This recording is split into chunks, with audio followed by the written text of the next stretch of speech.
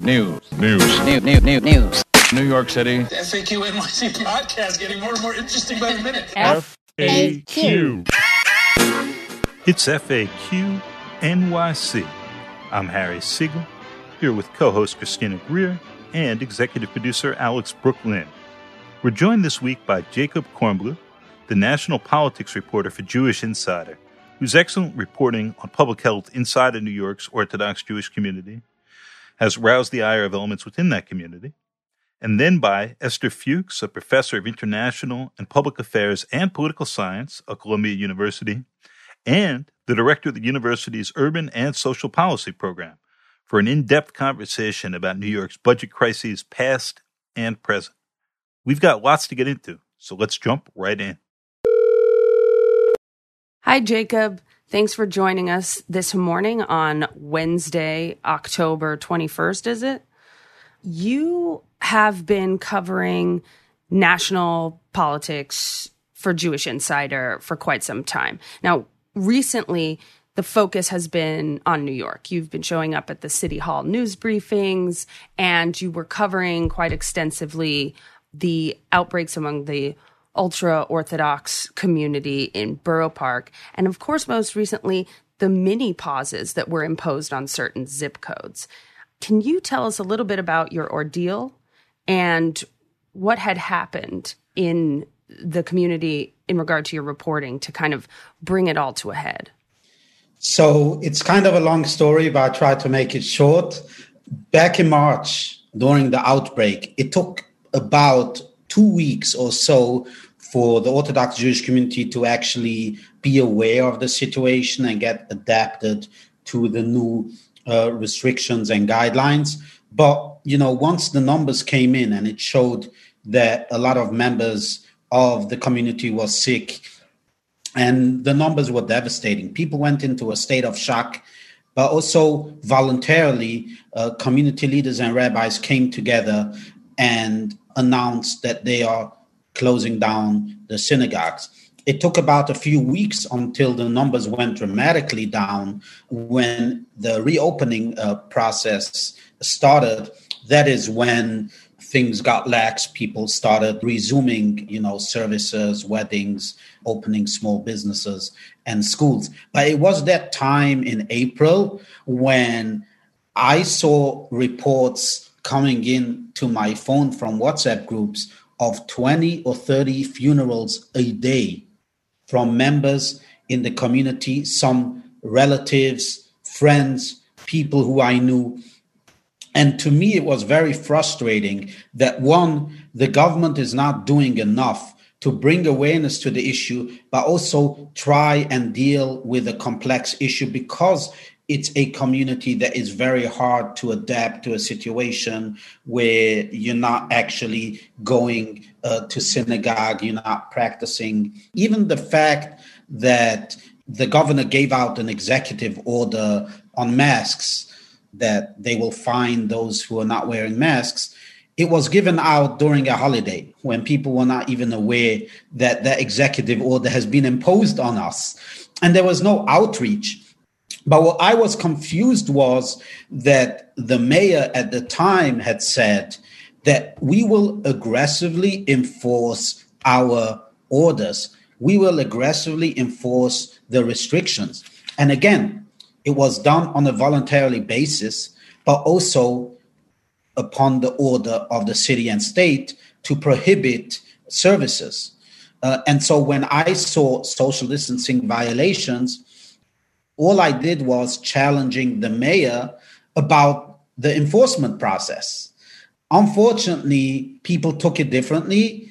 And since then, I've been called a snitch, an informer, because I presumably informed government about certain violations within the community. But during the summer months, when the infection rate was relatively low, people were resuming normal life. Some were arguing there's herd immunity. Others were saying, coronavirus just moved on. It passed New York. And when the positivity rate actually started ticking up, it took the city a month from August 1st till Labor Day to actually alarm the community about the uptick in cases.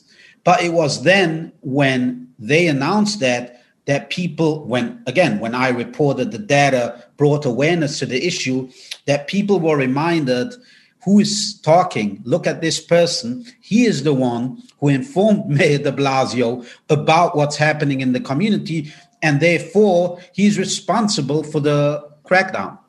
Well, I mean, Mayor de Blasio has a bit of a pattern. You don't hear about an issue for a long time, and then all of a sudden there's like a very hurried response, in my experience, from, watching him. But so there was like a desire to get back to normal. And you had told Brian Lehrer that a lot of times you were advocating for mask wearing and just like following the data and following science. But what do people not really understand about the urgent desire to kind of get life back to normal in the communities and to like open stores and to want to do that? Why was it such an urgent thing? And when the uptick happened, there was a lot of response from the city. Arguably, some people who were protesting on the steps of New York Public Library were showing pictures of, say, Wall Street bars, Greenwich Village, East Village, and saying, how is this different than what we're doing, and why is the Jewish community being singled out? And do you think there was like enough interaction between not just Jewish community leaders, but also the council members from Borough Park, Councilman Yeager, that kind of thing? It didn't seem that they were very much involved in enforcement or education. So what was your experience with all of that? I think that the city failed in reaching out to the community, in educating the community about the guidelines when things were calming down, when the infection rate was actually very low. It is then when the city has to make sure that, number one, that you're bringing awareness to how severe this issue is, and it hasn't moved on despite the low infection rate. And number two, prepare for a situation where there's actually an uptick in cases. So, for instance, if you would encourage mass testing when the infection rate is low, you would actually get an accurate positivity rate if there's an uptick. But what happened was there was an uptick in cases and a sample of about 150, 200 cases. And suddenly the city comes in, doesn't do any outreach using the language of the community, using influencers within the community, reaching out to members of the community about the issue. The first thing they do is put out a press release to reporters, which is fine because I'm a reporter. I want to get that data, but that is not the prime medium of getting the message out to the community if your objective is defeating the virus.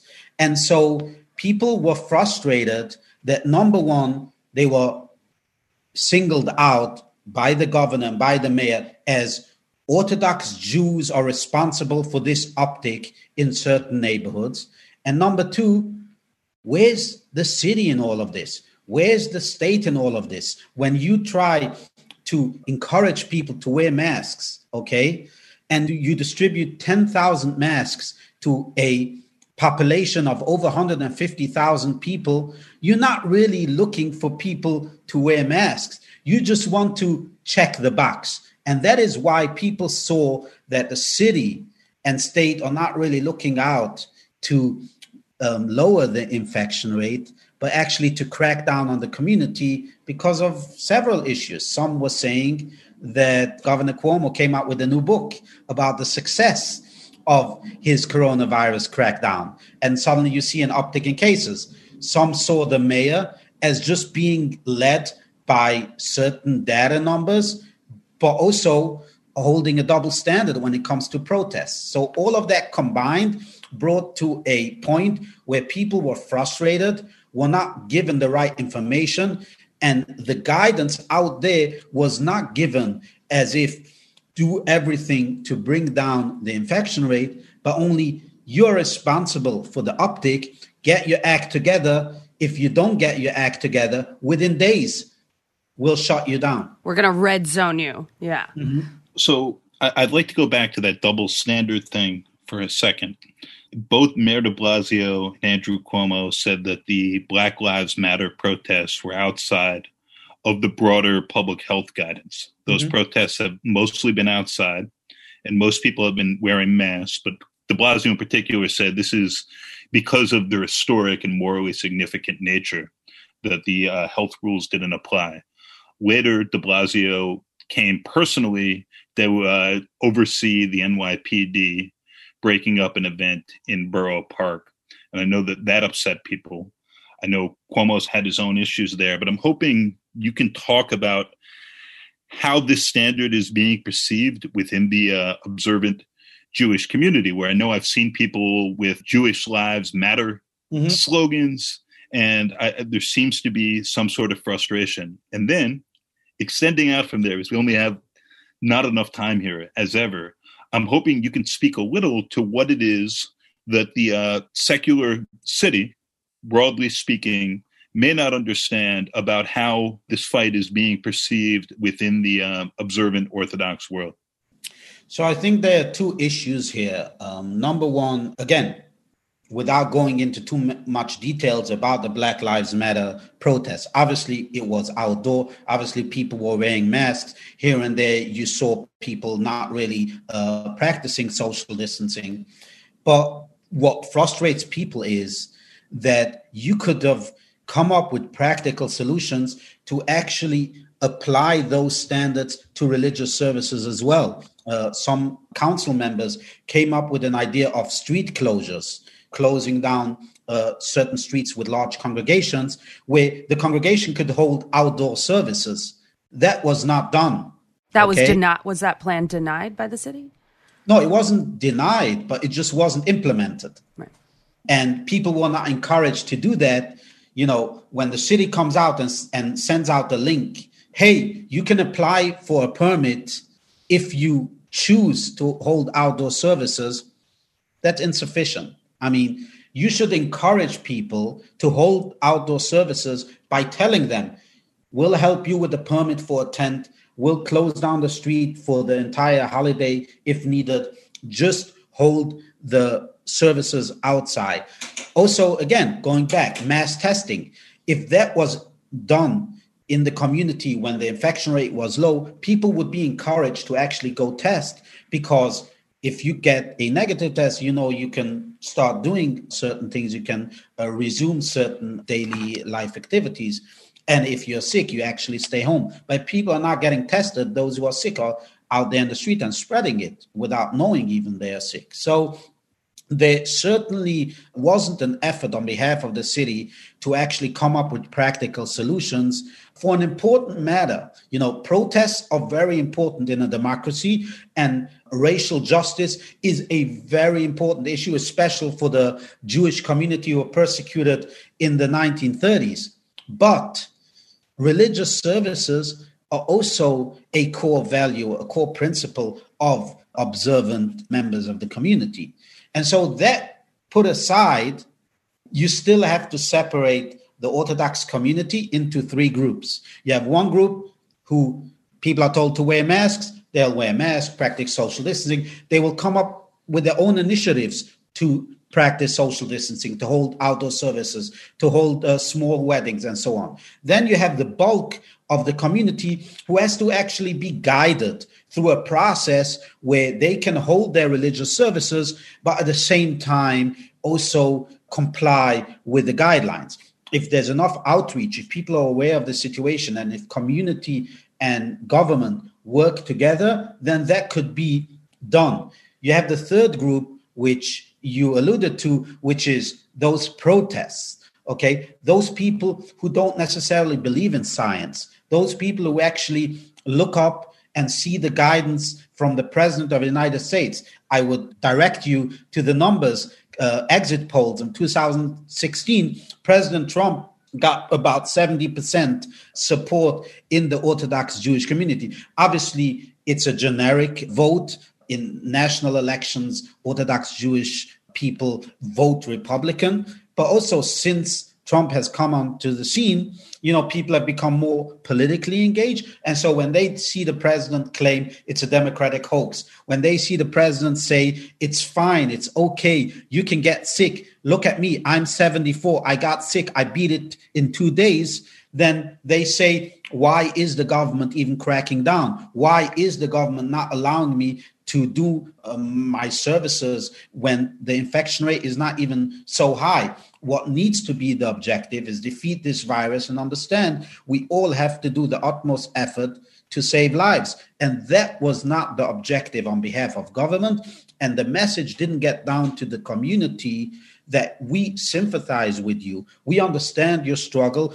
We understand how important it is to hold religious services, but we also have to take some measures in such difficult times to actually deal with the matter. Jacob, thank you so much for taking the time here. And one last question, if you can, to dip into briefly that I've been thinking a lot about.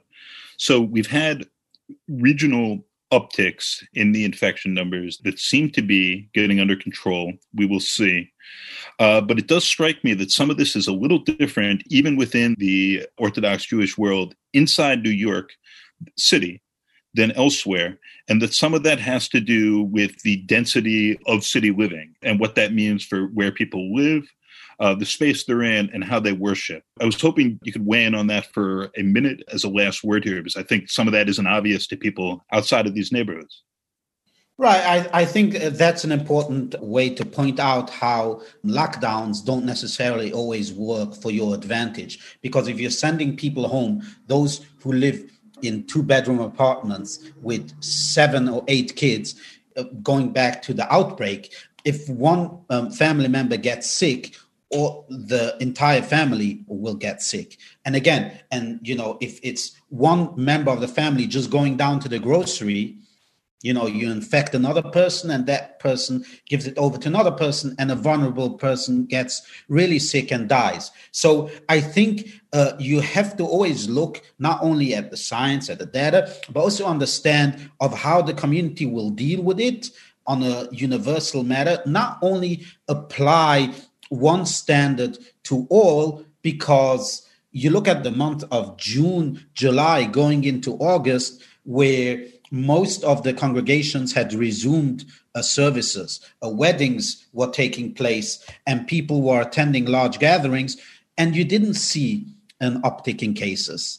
You only saw an uptick in cases once people got back from the summer. Some people were infected, either they didn't know they were infected, or because school started, you give it over to another and then you come home, you give it over to the family. So I think that has to be taken in account when you try to impose certain restrictions on a community that is largely not only insular, not only not talking the same language, but also, again, I'll emphasize this because it's important for all of us, for ourselves as well, that our prime objective should not be to win an argument or to be politically correct or to actually get praise from others. It should be an objective of saving lives. And if we can do that, all options should be on the table.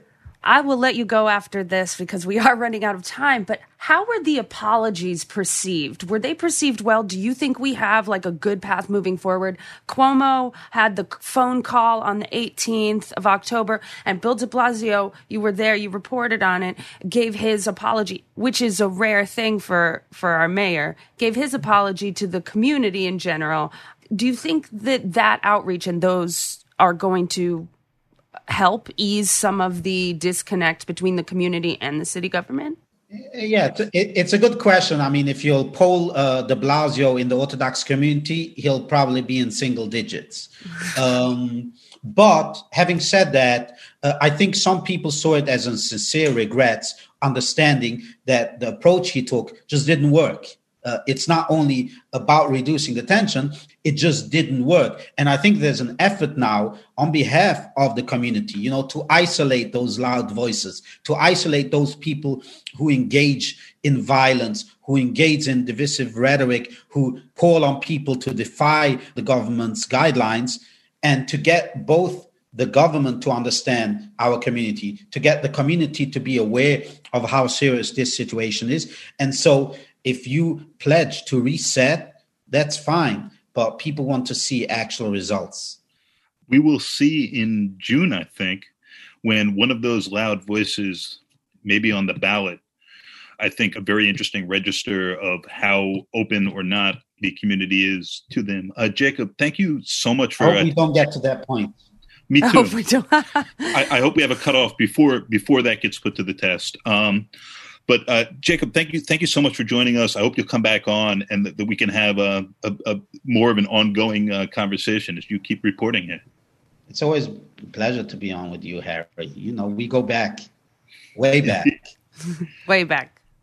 Well, thank you so much. And we will see you soon. Take care. FAQ. Thanks again, Jacob. And shifting gears, Christina and I had a lovely conversation on Tuesday with Esther Fuchs, who's an old friend of my dad's and, most significantly here, the reason that another of my all-time favorite New Yorkers, Christina Greer, is, in fact, a New Yorker. Let's get right to it. And also, I am going to say, Esther was my advisor when I was at Columbia, and the reason why I attended Columbia for my PhD, because she recruited me and we had tea together. So, and that is the best part of the introduction. For me, it is. I so appreciate you. Esther, thank you for joining us. I'm so happy to be here with you and Harry. AKA Fred Jr. Hey, I got it right this time.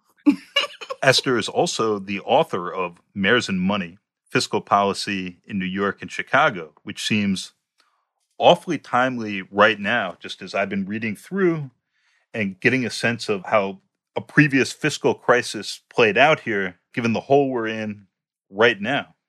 So, Esther, I wanted to invite you on the podcast because when I was thinking about Mayors and Money, obviously I read it in graduate school. I've taught it when I've taught urban politics. And the book came out in 1992. And knowing, I know, we're all 25. We just miraculously look great. But I was thinking about the role of cities. I was thinking about the role of mayors in trying to negotiate with state governments and the federal government. And we're about to celebrate the 30th anniversary of your book.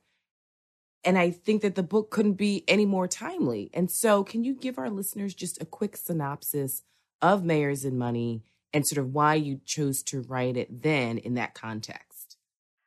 Wow. So the 30th anniversary of this book. And I know you're only 42, but no, you know. Right. And I thought about it, and it is sort of extraordinary how the cycle of fiscal policy in cities repeats itself in ways that people forget.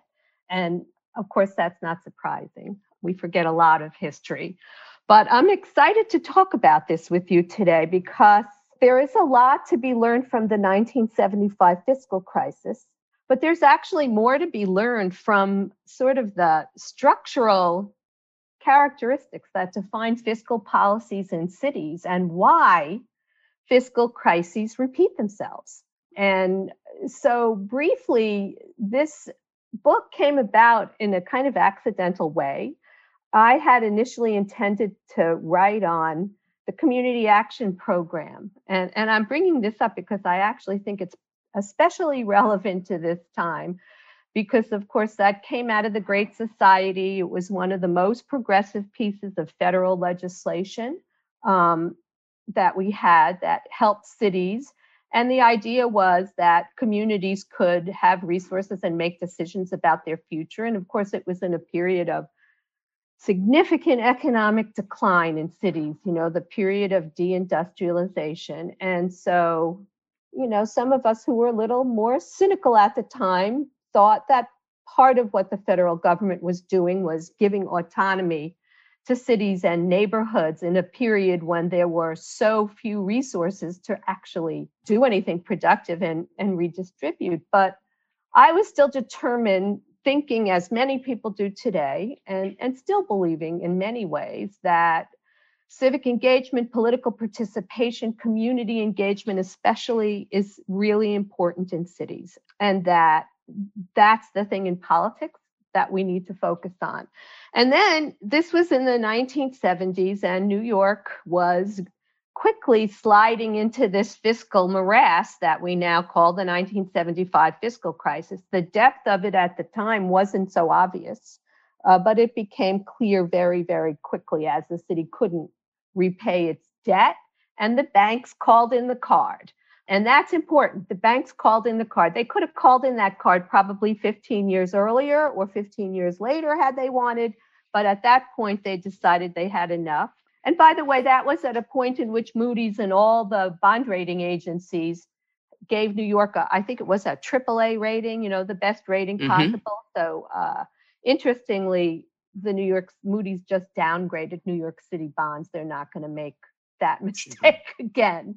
So I actually changed the focus of my research. And why did I do that? Because I thought, well, it's all well and good to be interested in redistributive policies, which in the vernacular we like to call poverty policy, or maybe policy that's focusing on income inequality, or anti-poverty policy, or wealth creation policy, whatever the language you prefer.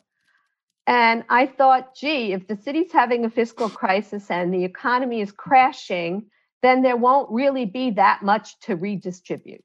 So I decided that I needed to understand budgets, and I needed to understand where the sources of city revenue were, and how they determined expenditures, like what went into this process of deciding where to spend the city budget. And so that became the focus of ultimately Mayors and Money, this book. And being somewhat of a stickler for details and an obsessive when I do research, I thought if this is really structural, then you can't take one point in time to look at what's going on. It won't really give you a sense of what are long-term trends and what things can easily be changed. And it certainly isn't going to give you a sense of how political institutions and politics itself really impact the budget process. So that became what I focused on, and I decided to do comparative case studies for a 50-year period. And what I determined was that both New York City and Chicago had fiscal crises during the Depression, and in fact, many cities had fiscal crises in the 30s. It is a cyclical thing and is connected to the economy, obviously, in very specific ways. But in 1975, both cities experienced the same kind of deindustrialization and economic decline. While New York had this blow up on the fiscal side, it could not balance its budget, revenue shortfalls, couldn't pay back its debt, all the things we associate with fiscal crisis. Chicago did not. Chicago had a balanced budget. So as a political scientist, this was tailor-made for me because the economics couldn't really explain what was going on. Everybody was saying at the time, so much of the problem in New York was attributable initially to the economic, decline of the city. And that, there was a mismatch and an imbalance at that point between what revenues were coming in and, the growth in city spending. So I decided we need to unpack this further. And of course, again, at the time, a big mantra was, well, New York spends on redistributive policies. It's because they spend so much money on poor people. That is really the source of the imbalance. And if they didn't do that, they could have balanced their budget. But in fact, as we know now from the data that's been collected, that really wasn't the main problem for New York. So fast forward now to where we are. And I think the paradigm that helped me understand the fiscal crisis of 1975, and that in fact triggered the fiscal crises during the Depression, is in play. You obviously need an economic recession to trigger a fiscal crisis because it creates the shortfall on the revenue side. And, New York City has had an enormous decline in tax revenue in the last 6 months. not completely anticipated, but certainly once the coronavirus set in, we should have known this would happen. And we were not prepared for it. And so that brings me to politics, which I think is the sort of most interesting part of this. And I'll put out two general observations and then, let's talk, which is political explanations have really two parts. And one part is fairly obvious to people. Budgets are political documents. They represent, in many ways, the values and priorities of a city.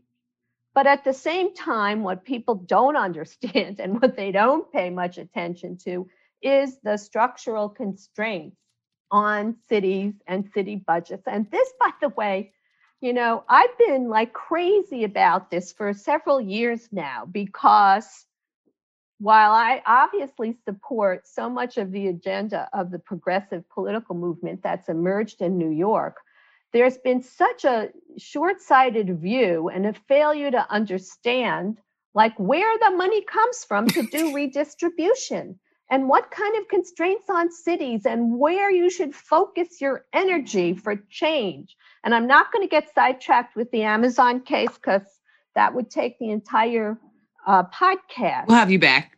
We'll have you back to talk about that. But it made me nuts watching what was happening, because fundamentally cities do need to be places where people who pay taxes want to live and where businesses want to locate, because fundamental to the budget is tax revenue. And why is that so important? And Chrissy will laugh because she knows what I'm going to say. I'm going to say federalism, and I'm going to say Dillon's rule. And this is, something I know that probably is a little esoteric for people, but hey, learn this word, Dillon's rule. And this was an 1868 Iowa State Supreme Court decision. And I love to say this because this was the decision that really codified that cities are legal creatures of the state.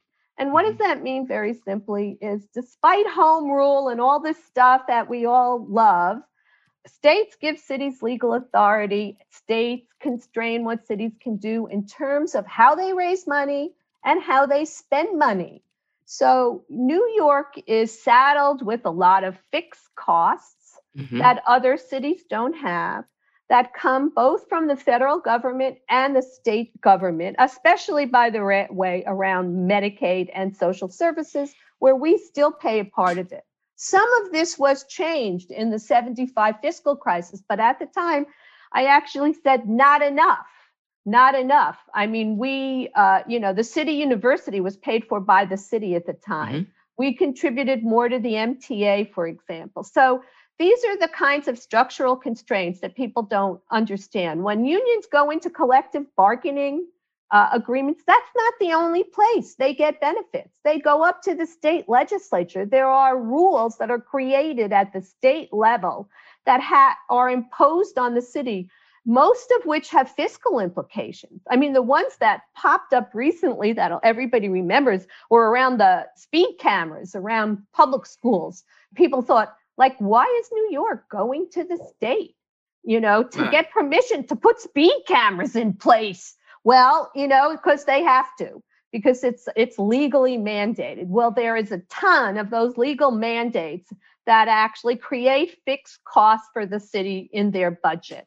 So these two pieces, interest group politics, as well as the structural constraints that come from state-city relations, are something that need to be understood in the context of budget politics. I did a monologue there. It's Shakespearean. I love it. I feel like I'm back. It's 2001 all over again, and I'm in a seminar, just I love this woman. Oh, you make me so happy every time I hear you on the radio or I read what you write. I'm so happy. I just had to say that. I'm sorry, Harry. I would like to say that about you too, but it's not the same. It's good, but it's not the same.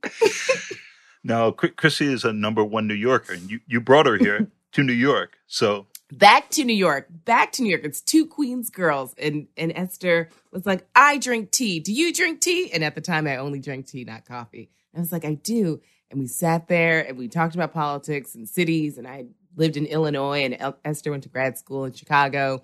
And so I was like, this woman is meant for me. And then I came to Columbia and then Bloomberg snatched you up. But you never left me alone. I would go to City Hall. We'd have tea and yik yak about the craziness that is. And then I came back for your amazing dissertation. So I got to be on your committee after all. After all. And we did partisan elections with Karine Jean-Pierre. Yep, that's where I met Karine in 2001. That's right. But September 12th is when we talked. September 11th happened, and September 12th we had class, and I said something that would probably get me thrown into Guantanamo Bay these days. And after class, she was like, "Hey, I think we should be friends." Professor, or everyone's a professor. Professor, I was about to say, Harry, which one? So you brought up the MTA and CUNY. I got to ask, and I'm going to tie Bloomberg in with this too. So the MTA money, this is the state. CUNY's funding is largely the state. When Mike Bloomberg was the mayor, Mike Bloomberg had some ability to keep the state and Andrew Cuomo at bay, some ability because he lobbied aggressively there, because he gave money directly to lawmakers. In certain instances, that New York was the only big state to have the legislature pass gay marriage, for instance, and not courts do that, was largely Mike bribing individual lawmakers. And I do mean bribing. So that was for the public good, and that worked wonderfully. De Blasio has had none of that power. Cuomo has become stronger and stronger in the state in relation to the city. Cuomo has a huge budget hole of his own right now. And so these services that people in New York associate very strongly with the city, like the City University of New York, like the trains, there's this huge gap. And my concern is whoever the next mayor ends up being, the Cuomo who's accumulated all of this strength as the state and the city got richer, is likely to end up with even more strength as both of them are for the time being impoverished. And there are these mechanisms like the Fiscal Control Board that get started in the 70s that he can use to effectively dictate policy for the city, even though, half the people elected him aren't here. So that's my big thought. I just love to hear your thoughts on all that. It's so interesting what you're saying, and let me see if I can unpack a couple of pieces of that. So after 75, when the state took over some of the costs, as you point out, that did create relief. But of course, the city was put into financial control. And I think that period of financial control is really important for us now. I chaired a Charter Revision Commission whose purpose was to finally eliminate the Financial Control Board because it was supposed to sunset. And it turns out that a lot of people did not want it to sunset. And I really agree with you that the city should have autonomy over its budget, and that in many ways there's way too much control by the state right now in terms of dictating to the city on the policy side. And the question of whether they provide enough resources to us is pretty clear, given what New York contributes to the state budget and given what it gets back. We're still the engine of the state's economy and provide the greatest amount of tax revenue to the state budget. However, what's interesting now, and this is something that I think will be fairly controversial, I am really worried because the way de Blasio's been handling the budget, it's not just fiscally irresponsible, it's really going to set up the next mayor for an extremely difficult time. We have a budget in New York, $89.3 billion. That was an increase of over 20% from the last year of the Bloomberg budget. So I was watching this budget go up, and I think, we should definitely spend when the economy is growing and all of that. But there was no question that it was fiscally unsustainable to spend at that rate.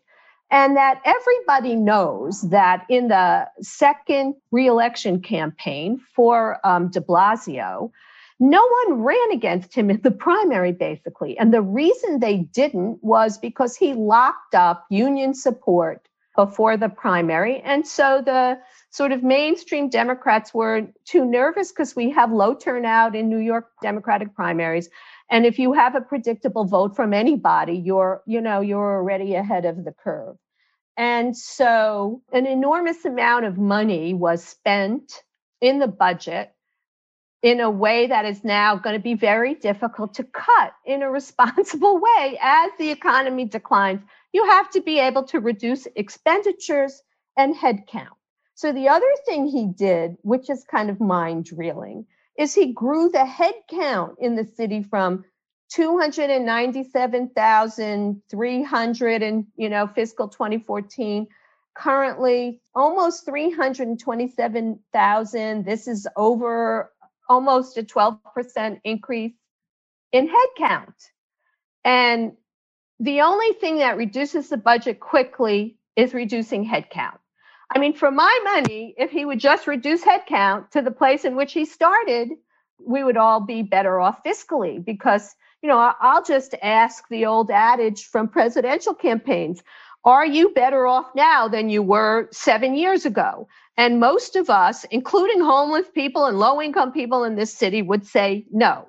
There's a dramatic deterioration in quality of life service delivery, which has been part of his approach to cut back on basic services. So, the lesson to me from 75 is you do not want to make the cuts to basic services that the city was forced to make by the Financial Control Board. See, I find the rescue of New York in 75 came with a lot of strings attached that I believe made the recovery a lot longer and a lot more painful for a lot of people.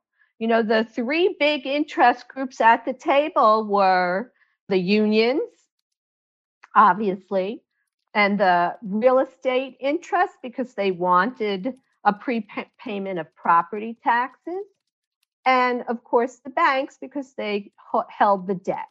And in 75, it was local banks who held the debt, which is why, Felix Rohatyn was such an important figure, Victor Gottbaum, Lou Rudin. These were in fact, when we talk about the fiscal crisis in 75, we talk about these three men, frankly, who somehow came together to help the city bail out. And of course, the governor who really sort of knocked heads together, Governor Carey, to produce the bailout.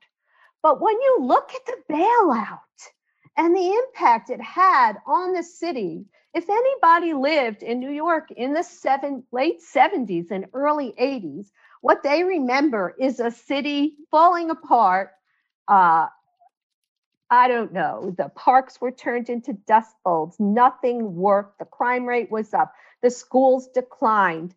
Services are not just for wealthy people or middle-class people.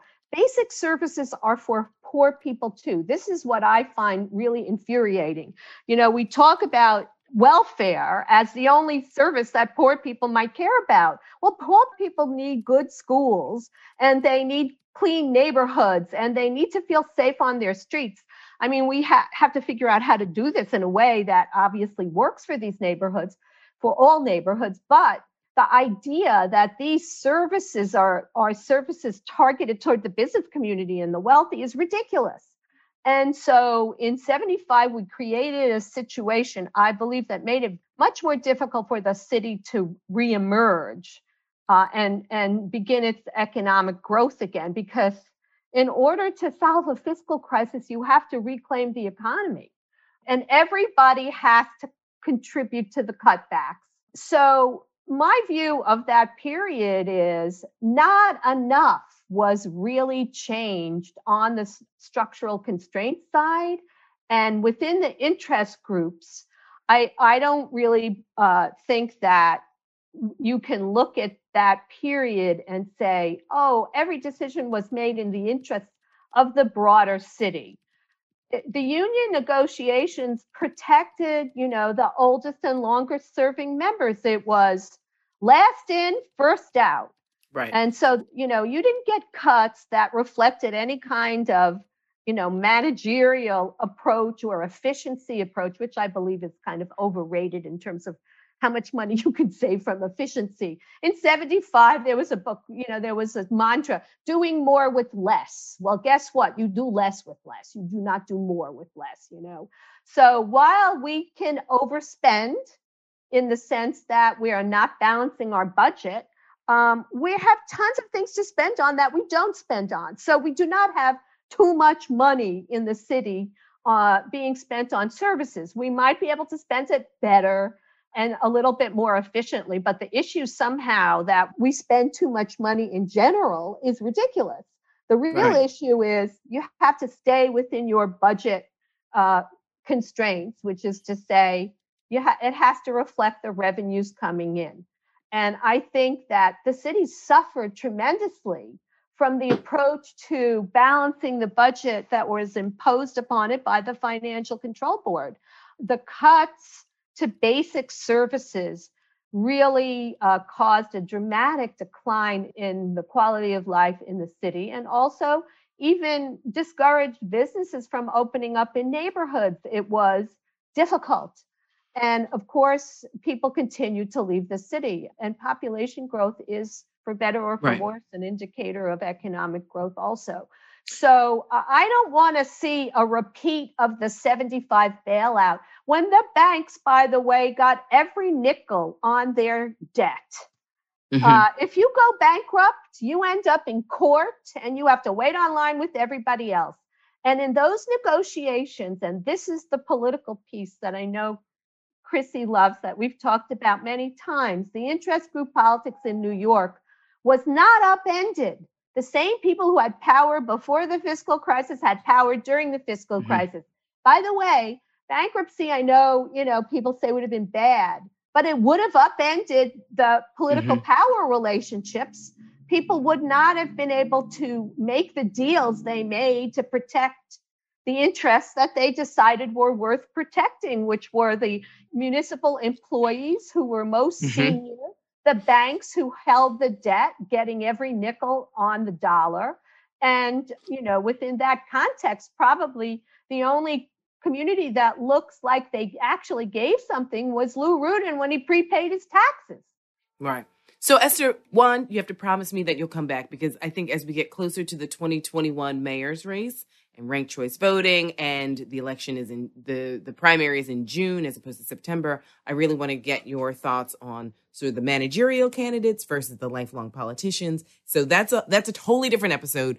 We need to talk about the federal government, because you start your book with Ford saying to New York City, drop dead. So we have to get back to that. So basically, this is part one of an episode with Dr. Esther Fuchs. But the last question I want to ask is, most people know you from your work or associate you with your work with Michael Bloomberg, but you also have a close connection to the Dinkins administration. You are the faculty member who brought Mayor Dinkins, who I always joke is like my favorite mayor. So when I'm with Michael Nutter in spaces with Mayor Dinkins, I always say my favorite mayor and then Mayor too. But you brought him to Columbia. He's been a great resource to students over the generations. So I wanted you to just talk about, working for two different mayors in two very different time periods. And then also if you wanted to share any reflections on the first Black First Lady of New York City, Mrs. Joyce Dinkins, who recently just passed away. Oh, boy. Well, so that's a difficult question in a way. I'm a big fan of both Mayor Bloomberg and Mayor Dinkins, and that was considered to be not possible at the time. And I laugh. I have to tell this story for Harry. The former Parks Commissioner, Henry Stern, who was, may he rest in peace. That's right. Who was a character and an unusual person in New York City politics. He was, one of the people commenting on politics at the time. And when I started working for Mayor Bloomberg on his campaign, he said, how can you hire her. She's a radical leftist. Somebody hear that now, AOC and all the other people who think, hey, she worked for Bloomberg. Who is she? She's a radical leftist. How can you bring a radical leftist to city government? She'll destroy everything. And of course, Fred and I, Harry's dad, had our own disagreements about all of this as well. He was not a Bloomberg fan, to say the least. And I obviously was a big David Dinkins fan and supporter, and somebody who believed his legacy wasn't sufficiently appreciated. I think it is more and more now as people take second and third looks at it. And, I don't think these two things were incompatible in any way at all. As it turns out, David Dinkins' administration was cut short. He only had one term, and that I think was unfortunate. I think a lot of things that he had on the dockets would have proved to be, extremely important for the city at the time. And, it didn't come to be. But of course, the one thing I will point out in the brief time that we have is that Mayor Dinkins did go to the state legislature and was able to pass Safe Streets, Safe Cities. And this is one of the most important pieces of legislation for the city of New York, because thus began the decline in New York City's crime rate. So whatever Rudy Giuliani did, fine. And, I'll give him credit for those things that he did, but not to acknowledge that the approach that Dinkins took at the end of his administration the last 2 years, which showed crime coming down, wasn't significant, is ridiculous. And of course, he also put money into after-school youth programs at the same time in which he increased the police department. He used the money to increase the police department. And I point that out because he could get things from the state legislature in a way that most mayors can't. De Blasio, pretty much can't get anything. And that was significant. And he also signed the deal that began the turnaround in Times Square, bringing Disney to Times Square. And, people can talk Don't forget about the U.S. Open. That money that comes in. Open is more money comes into the U.S. Open than every other sport combined in New York City. So from an economic development point of view, Dinkins understood all of this. It was very important. He knew that the city needed to raise revenue if he was going to do any kind of progressive policy. And he did those things, among many others, not to mention bringing back the libraries to 6 days a week. I could go on and on. We were still recovering from the devastating impacts of the 75 fiscal crisis, where, by the way, one of those consequences from that great deal that the Financial Control Board imposed would cut the guts out of the city budget and really caused an enormous decline in quality of life that, we're still recovering from in some cases. And Mayor Dinkins, of course, did the most important thing with his gorgeous mosaic, which is bring people together in politics. That seems like, a wistful past memory that anybody can think about. Running for elective office in a way that doesn't divide people, but that brings people together. By the way, Bill de Blasio ran on a divisive platform, the Tale of Two Cities. And, you can talk progressive however you want, but he ran and divided the city. He continues to divide the city instead of making us understand that we're all in this together and that there's a common agenda. And this is particularly important. And David Dinkins understood this, and he did it across class lines, across race lines, across religious lines. I mean, he was and is an extraordinary person. And I have to say, can I say a little story? Do we have a little time, a personal story about how when he came to Columbia, and we were, organizing some of what he would teach and around an institute I was running, work he was going to do. And he invited me to his apartment. He said he was going to make silver pancakes. And I thought, this is really great. Now, he knew that I kept kosher. And I didn't, mention anything about what I needed or anything like that. And I got there, and Joyce answered the door, Mrs. Dinkins, one of the most gracious, beautiful, extraordinarily generous women. really beloved, really, he and she together was the issue of caring about children. This is what they truly, truly cared about and what they continued to support after the mayoralty.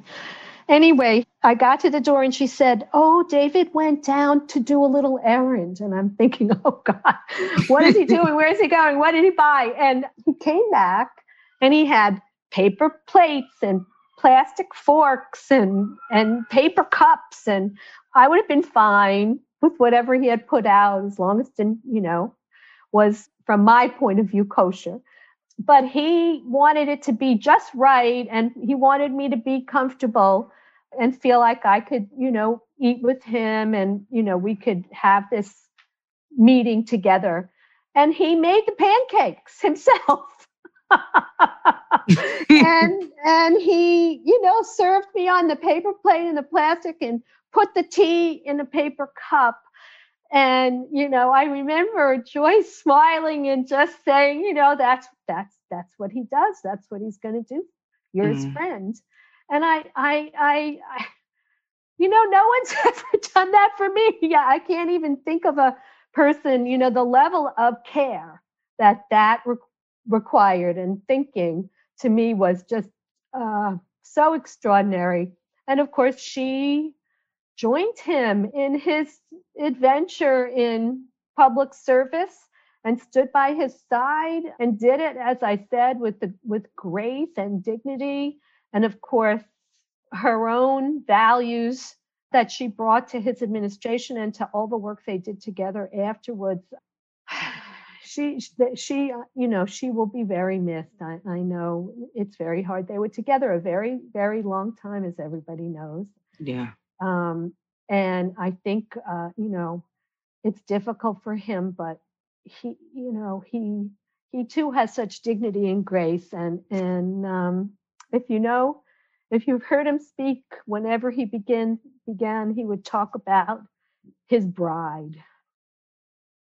And so, that says the whole story about the love affair of their life. Something to emulate, they were very lucky to have it together. And something for the whole city to cherish, I think. So I just feel so lucky to be in his orbit, to have been able to work closely with him at Columbia. I did not serve in his administration, although some people think I did. But I did support him in his campaign for mayor. And I think that we're lucky when New York gets the mayor they deserve. I would say, talking about Michael Bloomberg, New York was very lucky to have Michael Bloomberg as mayor. And Bill de Blasio was the luckiest guy in the world until COVID, because he got to spend all the money that Bloomberg's economic development juggernaut created without thinking about the fiscal situation of the city, without even understanding that, economic growth goes up and it comes down, and that you have to manage your budget in a way that really reflects this idea that you're not going to have all this money for the entire term. And I think, Bloomberg, during the 2008 recession, he managed to cut back municipal employees by a significant amount, as well as cut the budget.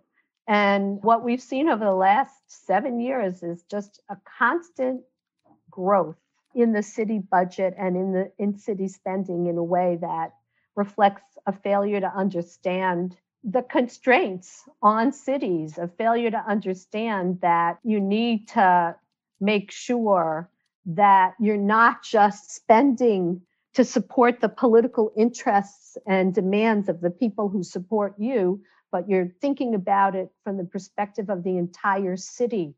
That's a big failure of de Blasio's. And I would say that Bloomberg put into place opportunities for economic growth that we still benefit from right now. He's the only mayor, by the way, in our modern time that left the city's budget in good shape, with a surplus and growing. Every mayor, because of politics, tends to spend down to the penny. And that's, part of this political dynamic that I was talking about. You know, it's much easier to spend than it is to cut.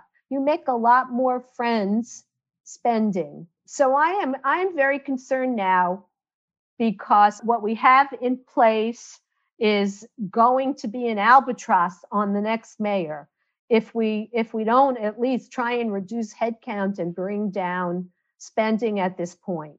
And I don't see this mayor opening up union contracts. I don't see him really figuring out how to get the real estate community on board. The partnership sent out an open letter, we're ready to help. And all he did was say to them, go to Washington and get us money. I mean, you know, we can't chew gum and walk at the same time. The business community needs to step up and help. And Washington should put in the money, but, you know, we're not brain dead. Trump is not putting money into New York City. So that's a closed avenue right now. Professor, thank you so much for taking all this time. And I hope we're going to have you back actually after we get through this election in November and as the mayoral race heats up here to keep talking about all this. There's a lot to dig into, and really thank you. This has been a pleasure. Oh, so much. And I filibustered, I guess. I didn't give you a chance to ask enough questions. It doesn't matter. Like, I'm basically back. It's 2001. I'm in a seminar. Harry's texting me like, you're smiling. You're smiling. I'm smiling too. Can't you see? FAQ. FAQ NYC is a production of Racket Media and a proud member of the Brickhouse Cooperative of Independent Journalists and Artists. We're headquartered at NYU's McSilver Institute for Poverty Policy and Research and recorded this week from the boroughs of Brooklyn and Manhattan. A special thank you to Jacob Kornblue, a Jewish insider, and Esther Fuchs of Columbia University. Our executive producer is Alex Brooklyn, and Adam Camara mixed and edited this episode. Wear a mask, get a flu shot, and we'll talk to you next week.